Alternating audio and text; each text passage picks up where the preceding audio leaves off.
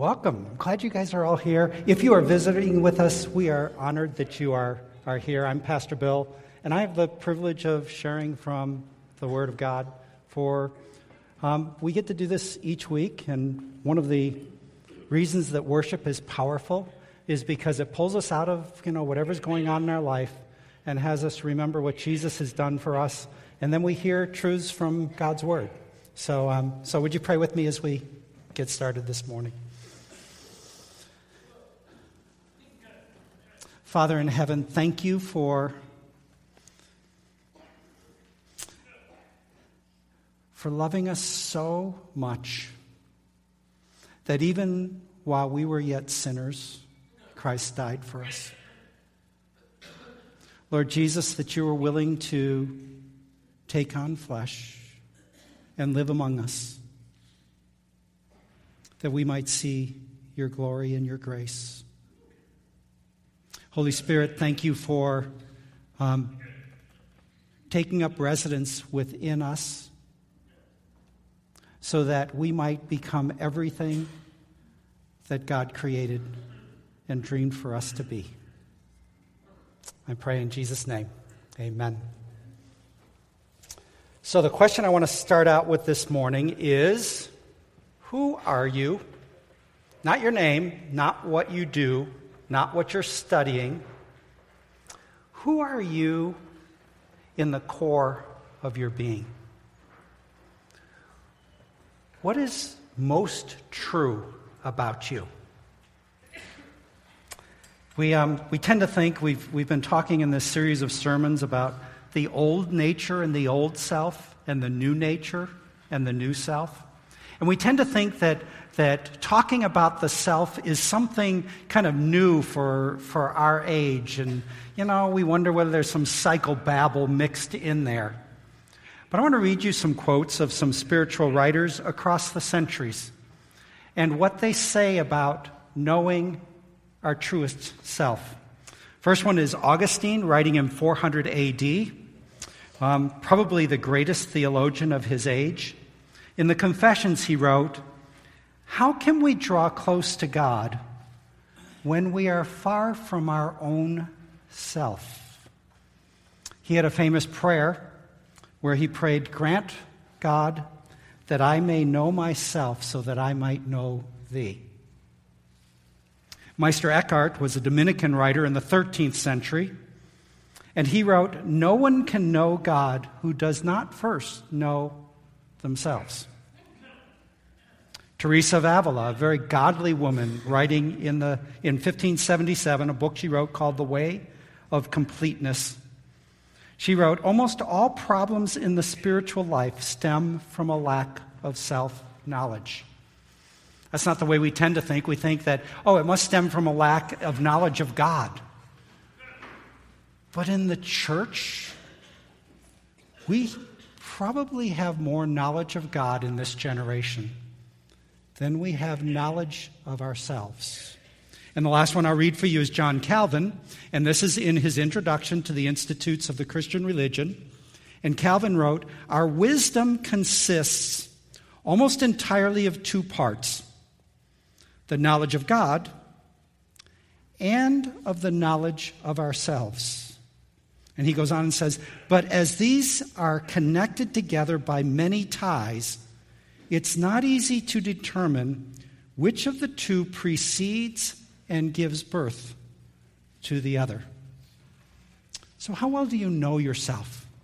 Who are you in the core of your being? In this sermon series of Going Back to Go Forward, all of this talk about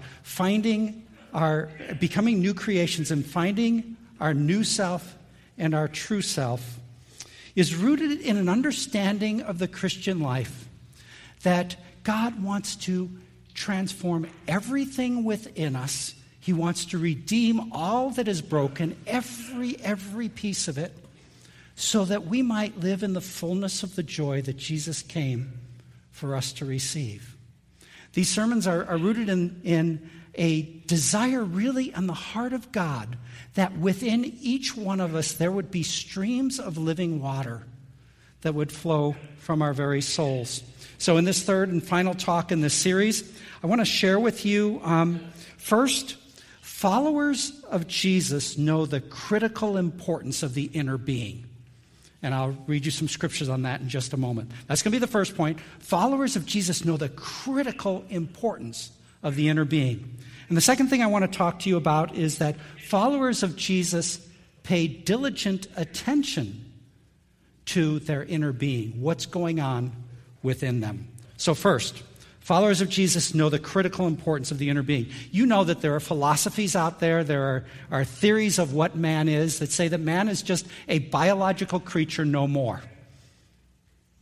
And Christianity stands so firmly that we are both physical and spiritual. Christianity doesn't denigrate the physical. It doesn't say the physical is not important. The scriptures say the body is for the Lord and the Lord is for the body. But Christianity puts an overwhelming emphasis on the heart, the soul, the inner person. There are 383 verses in the Bible that talk about the heart and the soul and the inner being. Whatever term we want to use to describe it, and that gets way too complicated for us to get into for today's sermon. Whether you want to use soul, whether you want to use spirit or heart or inner being or inner person, we know as Christians that this matters, that everything we are emerges out of who we are at the core. Biblical Christianity encourages us, Proverbs 4:23, above all else, guard your heart, for the heart is the wellspring of life. Above all else, guard your inner being. Know the terrain of your soul, because out of who you are comes the life that God wants you to have. Jesus says in Matthew 16, what good is it for a person if they gain the whole world but lose their soul? So, over and over and over and over again in the scriptures, we are told that God is paying attention to our hearts. God is testing our spirits. God is seeing whether our hearts are divided or whether they are whole and integrated and complete. So I want to stack some scriptures up for you. And, God only has to say it once for it to be true. But I want to stack these scriptures because I want you to kind of have a building understanding of how much this matters. 1 Chronicles 28, the Lord searches every heart and understands every motive behind our thoughts. Proverbs 20, the light of the Lord searches the spirit of a person. It searches out the inmost being. Proverbs 17, the crucible for silver, the furnace for gold, the Lord tests the heart. Jeremiah 17, I, the Lord, search the heart and examine the mind. 1 Corinthians 4, the Lord will bring to light what is hidden in darkness and will expose the motives of people's hearts. At that time, each will receive his praise from God.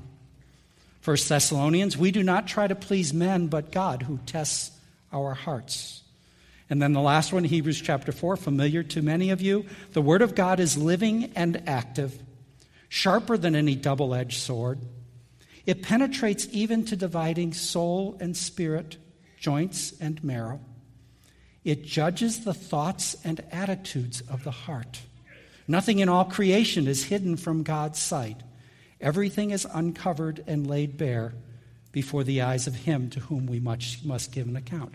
Scriptures remind us time and time and over and over and over again that God is paying attention to each of our hearts and our souls and our inner being. Secondly, the scriptures teach us that it is our inner being in our spirit where the Holy Spirit of God dwells.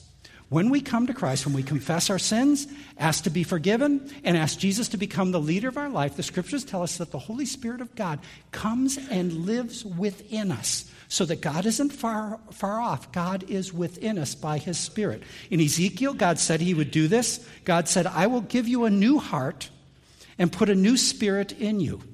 I'll remove from you your old heart of stone and give you a new heart of flesh, and I will put my Spirit in you. And then in 2 Corinthians chapter 1, it is God who makes both us and you stand firm in Christ.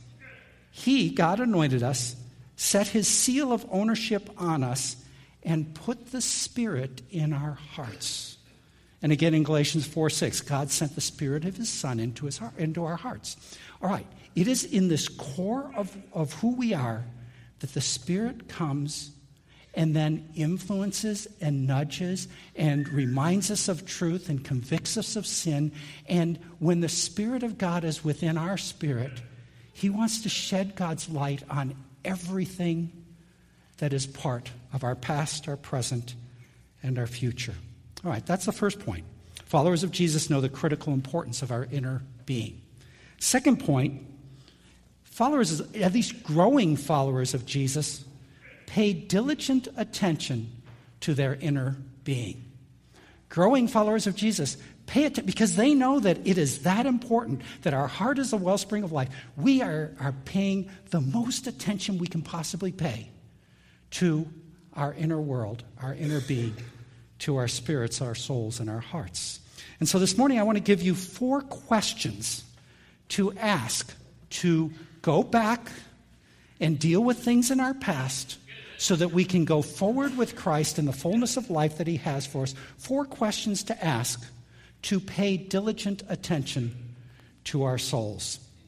And so I've done this exercise with 50 to 75 of you one-on-one. So some of you will recognize this as a go-to tool that I use for us to go back and deal with whatever is holding us back so we can go forward with Christ. And so the illustration here is a classic iceberg illustration. It's used in a lot of places. We can see maybe 10%, maybe a little bit more of that above the waterline, and what's below the waterline is the majority that we can't see. So below the waterline would be our heart, our soul, our inner person. Above the waterline is what we can see in our lives. We can't transform what's below the waterline. We can't even see it. Only the Spirit of God has the power to transform our spirits. But there are things that we can do above the waterline to create space for the Spirit of God to transform us. So the first question in paying attention to our souls is this: what is coming out of my life? What is coming out of me? Jesus says in Luke chapter 6, the good person brings good things out of the good stored up in their heart. And the evil person brings evil out of the evil stored up in their heart. For out of the overflow of the heart, the mouth speaks. So, Jesus says nothing can ever come out of us that isn't inside of us. Anger can't come out of us if it's not inside of us. Lust can't come out of us if it's not inside of us. Bitterness can't come out of us. Just prejudice can't come out of us. Treating people badly can't come out of us unless there's something in our soul that is pushing that out or allows it to happen. So, if we want to be growing deeply as Christians for the rest of our lives, we pay attention to things like every word that comes out of our mouth. Because we can only have it come out of our mouth if it's rooted, if there's something in our souls. We pay attention to our triggers. Triggers are when something happens to us and we react in a way that is clearly more powerful than the situation deserved. All right? Most people have their triggers hit and they blame and get mad at the people around them. But in actuality, something can't trigger us unless there's unresolved business that hasn't been taken care of inside of us. So we are supposed to love each other enough to be sensitive to each other's triggers, but we're supposed to own our own triggers. When something triggers us, let's pay attention to that. We pay attention as Christians to our emotions, the good, the bad, and the ugly, because once again, our emotions are revealing what's going on in our soul. And if we pay attention, then we can actually do something about it. We pay attention to our anger, to our lust, to our fears, to our anxieties, and our stresses. Stagnated and immature Christians, when stuff comes out of them, they blame other people or they deny it. And so they stay stuck. Growing Christians actually listen really well. They know their own selves. They know the terrain of their own souls. They know and pay attention to what's coming out of them. So growing Christians, when we have trust issues, where we know that we can't make ourselves vulnerable to be in deep relationship with people, we pay attention to that and we bring it before the Holy Spirit and we say, Holy Spirit, is there anything that I've not finished that you want to work on here? We bring our fears of failure, our fears of abandonment, and our fears of inadequacy. And we ask, where's that come from inside? Holy Spirit, what do you want to transform that I haven't found yet? When we get angry at our parents or our siblings, or when we have destructive conflict with brothers and sisters in Christ or in our marriages, that tells us something going on inside of us. When we are too driven or too passive, that tells us about our soul. When we get on this treadmill of performance, that is a flashing red light that there is something inside of us that's trying to get approval or trying to find our validity in what we do and not in who we are in Christ. When we get too worried about what other people think about us, we bring that to the Holy Spirit and ask Him to work on it.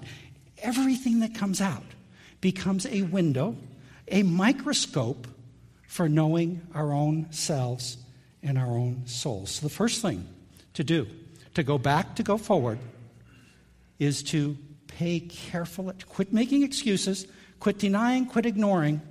You know, the next time you get drunk or get high or have sex or just wound your brothers in Christ or sisters in Christ, pay attention. Because how else will the Spirit be able to work with us unless we bring these things up and offer them to the Lord? Second question explores now why those things are coming out of us that come out of us. And the second question is, what lies might I be believing that is pushing those things up out of my soul? What vows have I made or conclusions that I've drawn or lies that I believe are causing me to react in these kinds of ways? And there are so many lies that just seep into our hearts and our souls and our lives. Like, we are what we do. So therefore, we have to achieve and perform, because the measure of our significance is how we perform. And that means we get on this treadmill of drivenness for decades if we don't bring that before the Lord. And then not only do we have to stay on this treadmill of performance, but we have to make sure that our children get the right education and that they get on this treadmill of performance too. And it goes on for our dysfunctions and the lies we believe go on for generations because we've not examined them. Another lie is we are what we own. Our value is based on how much money we make, which means the education we got, so we make lots of money, so we can go on good vacations and buy good stuff. And somehow our whole culture wants to tell us that your value is based on your possessions. A third lie that is easy to seep into our souls is we are what people think of us. You know that's not true, right? We are who we are regardless of what people think of us. But if we've bought that lie that what people think of us defines us, then we have to be on this constant duty to watch our image and make sure that people are seeing us the way we think that they're supposed to see us. When the scriptures say what really matters is what God thinks of us, not what people, but that is so embedded within us. And many of the lies and the vows and conclusions that we've drawn about life, they made perfect sense when we were children, when we were young. But if we don't go back and reassess those and name them as lies, we can live them out for decades. And we can live them through our family for generations. Maybe the reason that we're performance-driven is because as children we believe that we're only loved when we excelled. Maybe we're control freaks because we got hurt at some point and we came to this conclusion that if we just had enough control, then we wouldn't be hurt again. Maybe we don't lean into friendship when we're struggling because at some point we came to the conclusion that no one would ever be with us in our times of pain. Maybe we believe that if people really knew us, they would reject us. So we have to hide And we have to make sure that people only hear things that are good, when in actuality what matters most isn't what people see, it's what God sees. If we don't go back and name the lies, they will drive us, and they will drive our relationships, and they will drive our children for decades and decades. I remember when I started doing this, when I finally realized that Christianity wasn't learning more about God, but was actually, letting what I knew about God actually seep into the deeper parts of my soul. And by the way, we've all been around people who have been Christians for decades, and they've not dealt with the inner lies, and they're spewing their vomit on everybody around them. And it's terrible when they're spiritual leaders or elders or pastors or parents or people that we look up to, because we look at their life and we hear them talking about spiritual things, and we look at their life and say, hell no. And we've all seen that. If we don't deal with our lies, we become that. And our children will say that about us as well. So I remember when I first started working on this, it was really hard. I could see the stuff. I finally started seeing the stuff and admitting, yes, this is Bill. He's got junk that's coming out of him. Marriage, by the way, smokes a lot of that out for us. But I finally said, okay, this is me. And I had such a hard time identifying the lies that I was believing. And you might have a hard time as well. This is where we get together in community. We find our spiritual friends and we say, all right, this is coming up again and again and again and again. Can you help me see something in me, that some conclusion I've drawn that's not true, that's pushing this out of my soul? And with the help of Marla and some really good spiritual friends, and I had a counselor at one point who said, Bill, quit hiding. These things are here. Let's find out where they're coming from. I was able to name some of the lies that I was believing in my life. And I want to encourage you. This sounds scary to go backwards and deal with the past stuff to go forward. But I want to tell you guys, this is one of the most freeing things that you can do. And if you can make this a pattern in your spiritual life across the decades of your walk with God, you will have more and more joy in your life. You will have a greater and greater influence on the lives of others. You will, 2 Corinthians 3:18 says, you will become like Jesus with ever-increasing glory. Your life will become more and more glorious. All right, so we pay attention to what's coming out of our lives, and then we ask, why? Where's this coming from? What lies might I be believing? But we have to go to the next step, because all we've done now is name the problem. And so the third question that we ask is, what truths must I believe? What truths must I believe? Jesus said that when we know the truth will set us free from the lies, from the vows, from the conclusions. So what truths must I believe? And I encourage people to make a list of 1 or 2 or 3 of their lies. Sometimes I do this with people, like we can come up with 5 or 6. Sometimes we come up with 2 or 3, and that's all we're supposed to work on at that point in time. So figure out what the lies are, and then write what are the corresponding truths that defeat those lies. For instance, if you're at all tempted to believe that that your possessions define you, that how much money you make defines you, that success is wrapped up in your physical belongings, then we go to the scriptures, and it's amazing how often we will find the exact words of Jesus kind of unmasking our lies and giving us truths. But we go to the scriptures and we find Luke chapter 12, verse 15, where Jesus says, watch out. Be on your guard against all kinds of grief. Life does not consist in an abundance of possessions. And we find that there's a truth to counteract that lie that is pushing this drivenness out of us, where we have to make more money and always take the next promotion or go to the next school. If that doesn't convince us, then we keep looking and we listen to Jesus tell us the story of the rich man and Lazarus. Or we listen to Jesus tell the story of the rich young ruler. Or we listen to Jesus talk about the man whose barns were full, and he said, I'm just going to eat, drink, and be merry. And then God held him accountable. I don't know what your conclusions are going to be. I don't know what your lies are. We all have them, by the way, because we're in a broken world, so we pick them up along the way. I don't know what yours are, but I want to encourage you, do the work of immersing in Scripture to find the truths that counteract the lies that push the wrong things out of your life. Now, most of us feel guilty that we don't read the Bible enough. And I have a theory that one of the reasons we don't read the Bible enough, because we probably don't, is because we're trying to do it because we feel like it's a duty. I want to encourage you to stop reading the Bible as a duty.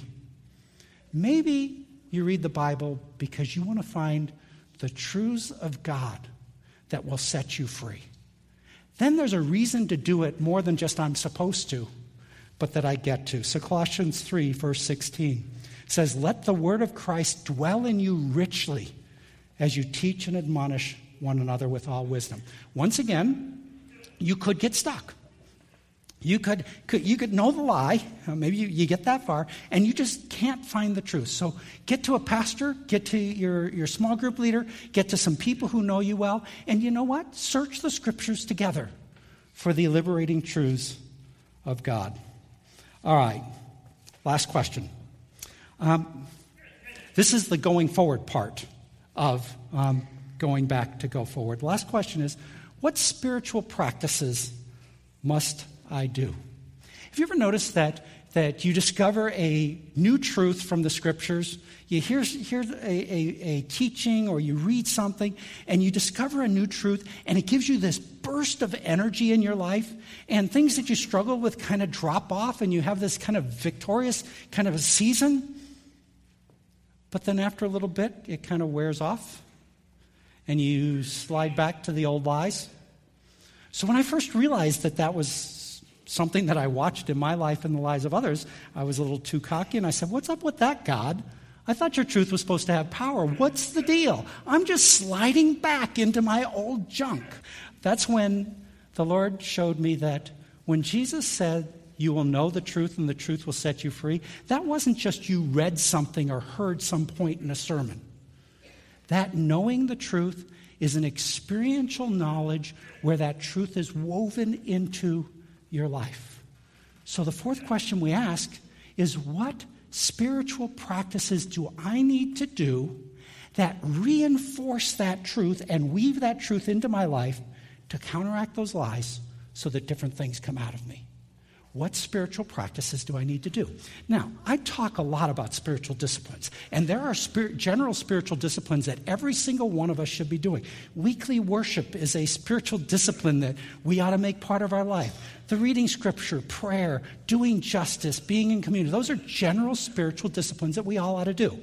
What I'm talking about here, though, is not a general spiritual discipline. I'm talking about you figuring out designer spiritual disciplines just for your situation, just for you. They may not ever work for anybody else, but it's a designer. It's the difference between going to the gym and just doing the routine that's on the signs around the wall, and going to the gym and having somebody design a specific kind of series of exercises for you. All right? I think that we should, part of our growing up in the Lord, is we should find our designer spiritual practices that we do on a daily or a weekly basis, or at least a regular cycle, so that the truths that we need to hear above all else to counteract our lies can have the power to be ongoing in our lives. Now, I got bunches of these that I've kind of made up over the years. And I've shared with you in some settings one of them, but I probably share it more than any others. But I grew up not knowing how to receive love. There's all kinds of reasons for it, and counselors have helped me. Marla's the first one who pointed it out, and I had to realize, oh yeah, that's coming out of me. So, and I figured out a lie that I believed was that I wasn't important enough for people to go out of their way and love me. That's where you're all supposed to go, oh. I really did. As a kid, I came to the conclusion that I wasn't significant enough to be loved. So I don't know what to do when people try to love on me. I just kind of get nervous. I kind of push it back. I'm really good at distracting, okay, throwing up a smoke ring. I have all kinds of ways not to receive love. But I realized that I had that lie. And so one of my counselors was sitting with Marla and I. We were talking with him together. And he said, "Bill, what's the pearl of great price for you?" And right away out of my mouth, I said, the pearl of great price for me would be to know that I am completely and perfectly loved. I didn't even think about it. It just came out. And that night, I went outside. We were living in Minnesota. And there was a full moon. And these thoughts got connected for me. Pearl of great price, the visual full moon. And he had just told me I had to find some designer spiritual practices. And I thought, here's one of my practices. Every time I see the moon, as the pearl of great price, I will stop, take a deep breath, and I will say, thank you, Father in heaven, for loving me perfectly and completely. And I take another deep breath. Guys, it can be 10 below zero, and I'll be standing out there looking up. But I've been doing this spiritual practice for decades, and here's how it's changed me. When I had a deficit of love that I didn't know how to receive, I either didn't have love to share very freely, or when I did, it was so that people would love me back. In this spiritual practice, I've let the Lord's love fill my soul, so I have so much love to give. And it doesn't matter whether I get love back, because I'm doing out of the fullness of the love that God has poured into me. All right, I don't know what your lies are, but I think that you can find those spiritual practices as well. Another one, from time to time, I go for walks with God in the woods. When I am off-centered, I just can't figure out something. Sometimes I do it just because I'm rejoicing, but when I am off-center, I know that I need to go for a 40-minute walk with God in the woods. And the first 20 minutes is just Bill vomiting all his junk, right? But I know after 20 minutes that I'll finally be empty enough to start receiving from the Lord. What spiritual practices do you need to do to reinforce the specific truths that you need in your life to counteract the lies so that different things come out? And it works.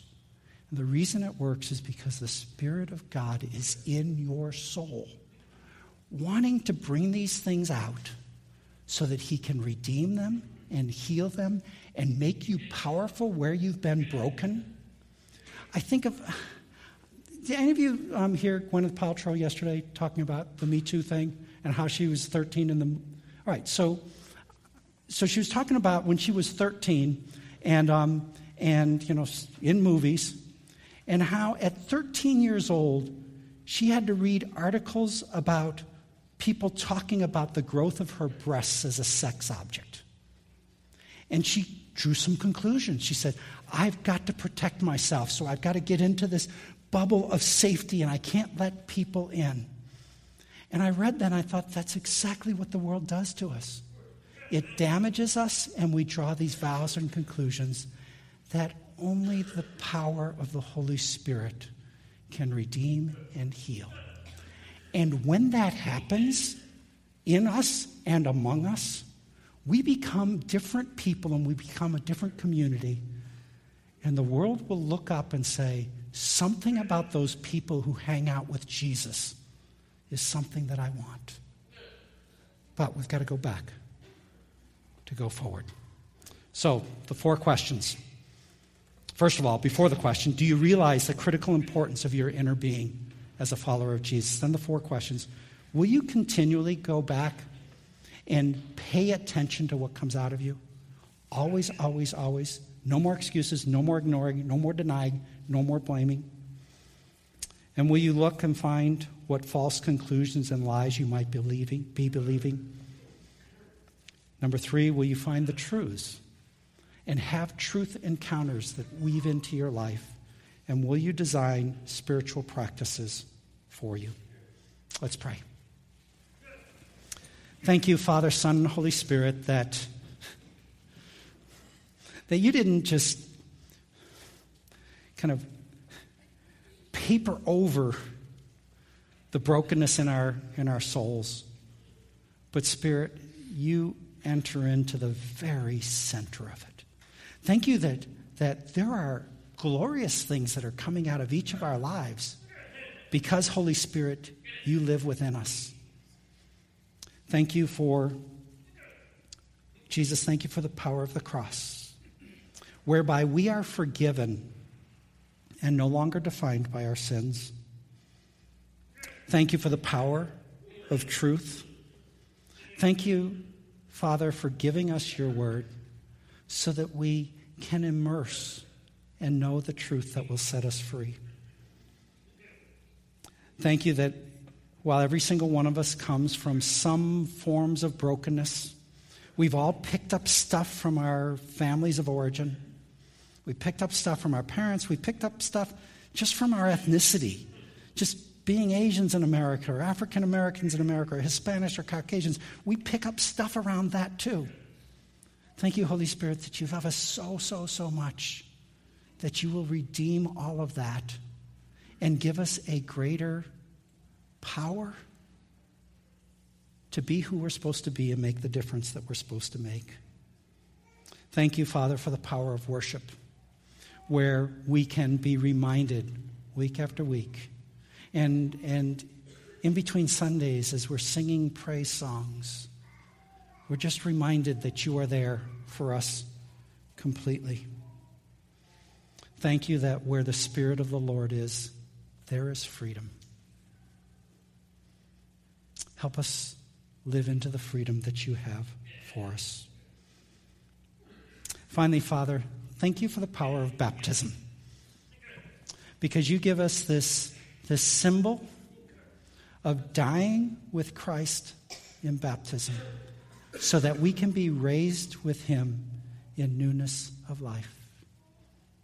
We pray all these things in Jesus' name. Amen.